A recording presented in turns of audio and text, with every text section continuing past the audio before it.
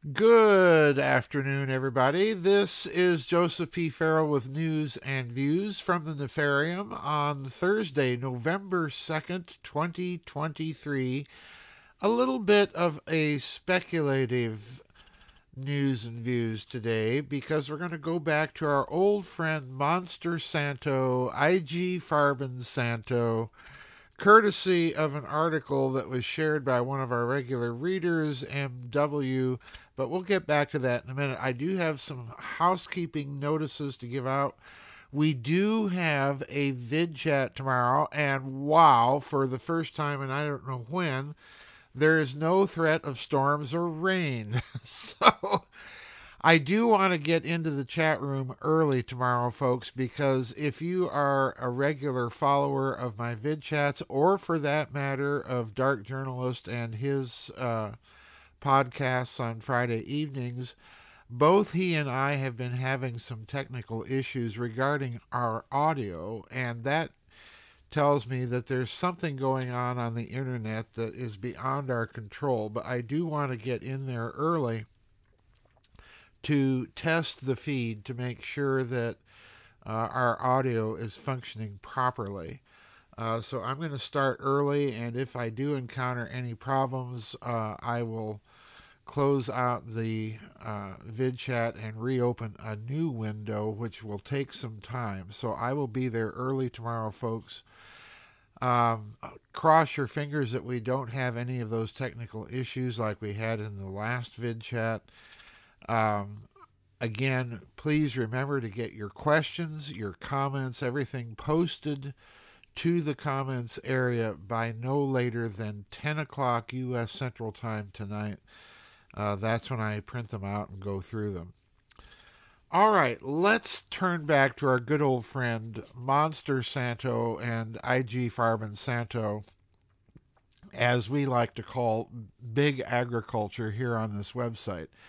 It's been a while since we've talked about GMO foods and the attempt of big agriculture, quite literally, in my opinion, to poison the food supply with genetically modified organisms that are designed to be resistant to various pesticides and so on. I do believe that there is sufficient prima facie evidence to suggest that GMO foods in conjunction with these pesticides are carcinogenic in nature. As a result of that, there have been a number of very large lawsuits in recent years against Monster Santo, as we like to call that corporation here, which is the company that most people associate, the big name agricultural firm that most people associate with GMO foods. It is not the only company that is experimenting with GMO foods, GMO seeds, and so on, but it's certainly the most well known. So when I say Monster Santo or IG Farben Santo, I'm really talking about big agriculture, but we're more concerned today with these lawsuits that have been filed and won in civil court against the firm for people having used its products and then having come down with very violent, virulent cancers. So that brings me to the topic of today's blog, today's news and views, which is a speculation of what the implications of these lawsuits might be in conjunction with other things that have been proposed.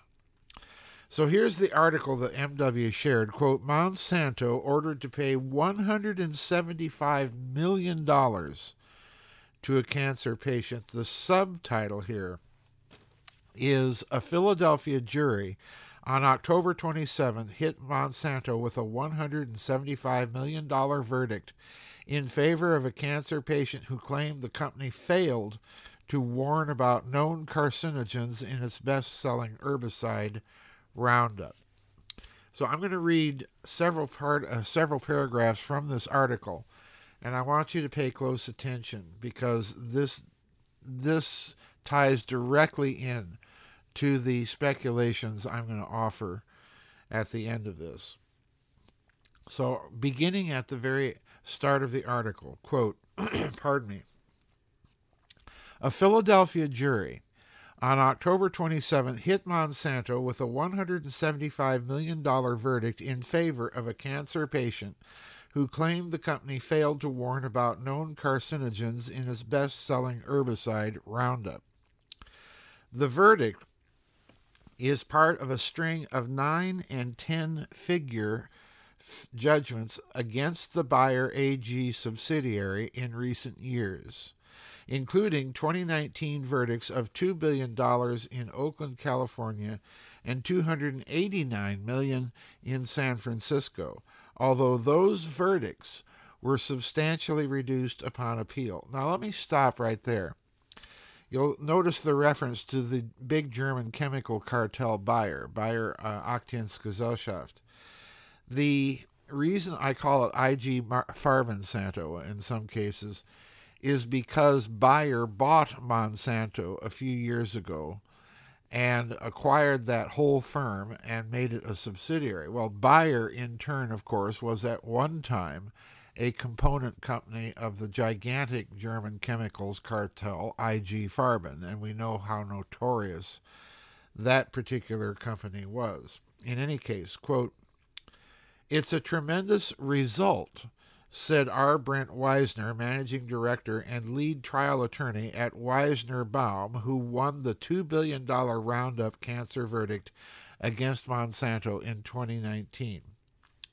Weisner continued, listen carefully, quote, "This case has always been about the science, and this new verdict puts a huge exclamation point on that fact. It's about time for Monsanto to finally, once and for all, put this product off the market and negotiate a global settlement. It's time to bring an end to the glyphosate chapter in our country."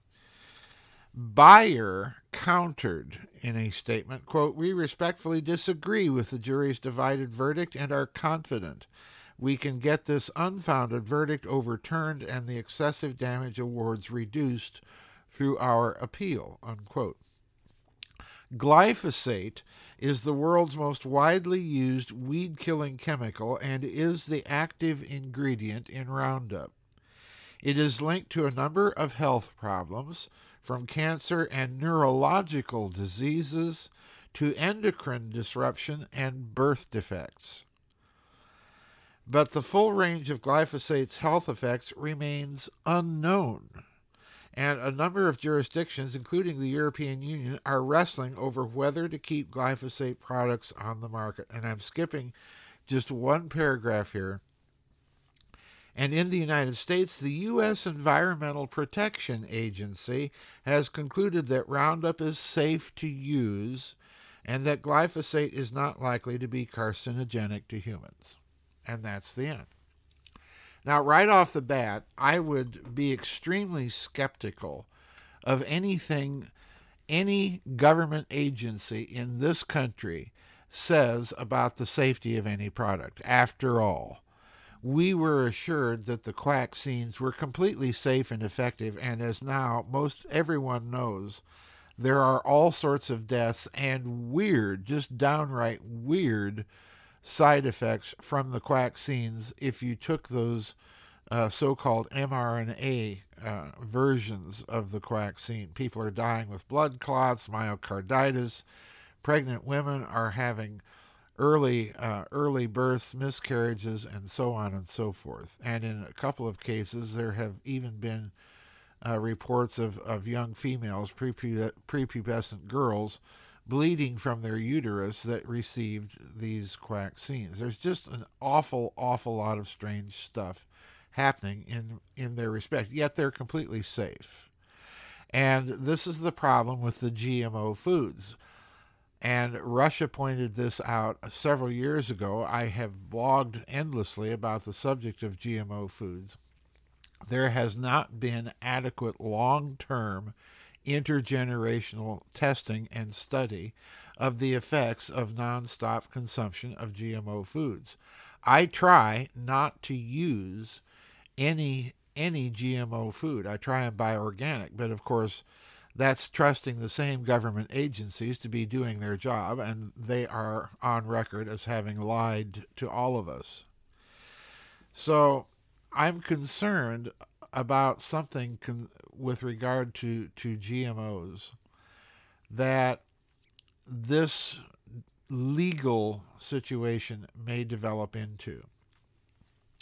During the height of the COVID plan scamdemic, you might recall that there was beginning to be discussion, particularly among the big agricultural firms, to combine COVID vaccination with genetically modified food. In other words, turn your food into a quacksine, in addition to all the other stuff they're doing with the food to begin with.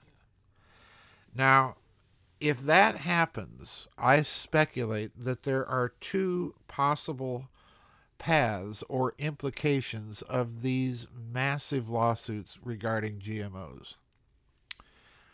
The first is that some clever lawyer somewhere manages to begin to chip away at the legal immunities that were granted to big pharmaceutical companies during the Reagan administrations to develop new vaccines and drugs, and the price was for that effort that they be made immune from lawsuits. And of course, the government caved. So they have an immunity. However, that immunity could be lost if fraud were ever proven. And here I suspect that sooner or later you're going to watch lawsuits occur against the lamestream propaganda media that put out such a heavy narrative concerning these quacksines. Once those lawsuits occur, then the issue of fraud gets on record, and then the big pharma companies might lose their immunity. So the GMO lawsuits, I'm arguing, may be a vehicle somehow, and I suspect that a clever lawyer, will be able to figure out how to turn those or parlay those into an assault on the immunity of big pharma and get that immunity revoked in certain cases for fraud. Okay? This is a ticking time bomb that's waiting to go off, and I personally suspect, everybody, that this is the real reason you see the big pharma stocks plunging in value, because their lawyers are sending out the alarm bells, and there may already be lawsuits in the pipelines that are causing this to happen, and word simply hasn't gotten out. That's one speculative path from these GMO lawsuits. But the other path here that I've already alluded to is the combination of GMO foods with these types of quacksines, with these highly experimental, and they're not really vaccines. I can't even really call them that. They're experimental injections. So imagine that they get their wish and they're able to combine these two things and put the actual vaccine in the food supply, where you consume it, like it or not. You are literally being compelled to consume something that you don't even know is in there.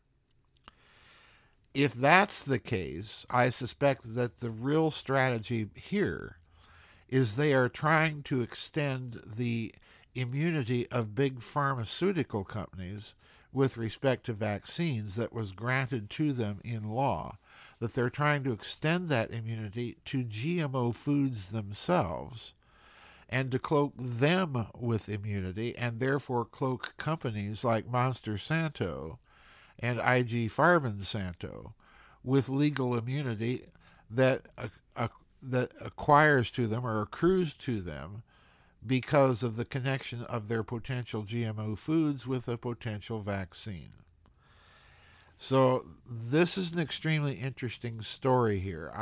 As I am trying to get across in my speculations, there may be a connection here that we're not being informed of concerning the connection between GMO foods and the stated intention of some of these billionaire busybodies to combine the two. That's the part of the story I think we have to watch out for carefully now. So our thanks to MW for bringing this legal decision to our attention. It's something we're going to watch. Don't forget, we do have the early vid chat tomorrow. Get your questions and comments in by 10 o'clock tonight. And I am going to start early to make sure we don't have any technical difficulties such as we had in the last vid chat last week. So that's it for our news and views from the Nefarium, everybody. We'll see you on the flip side. Bye-bye, and God bless.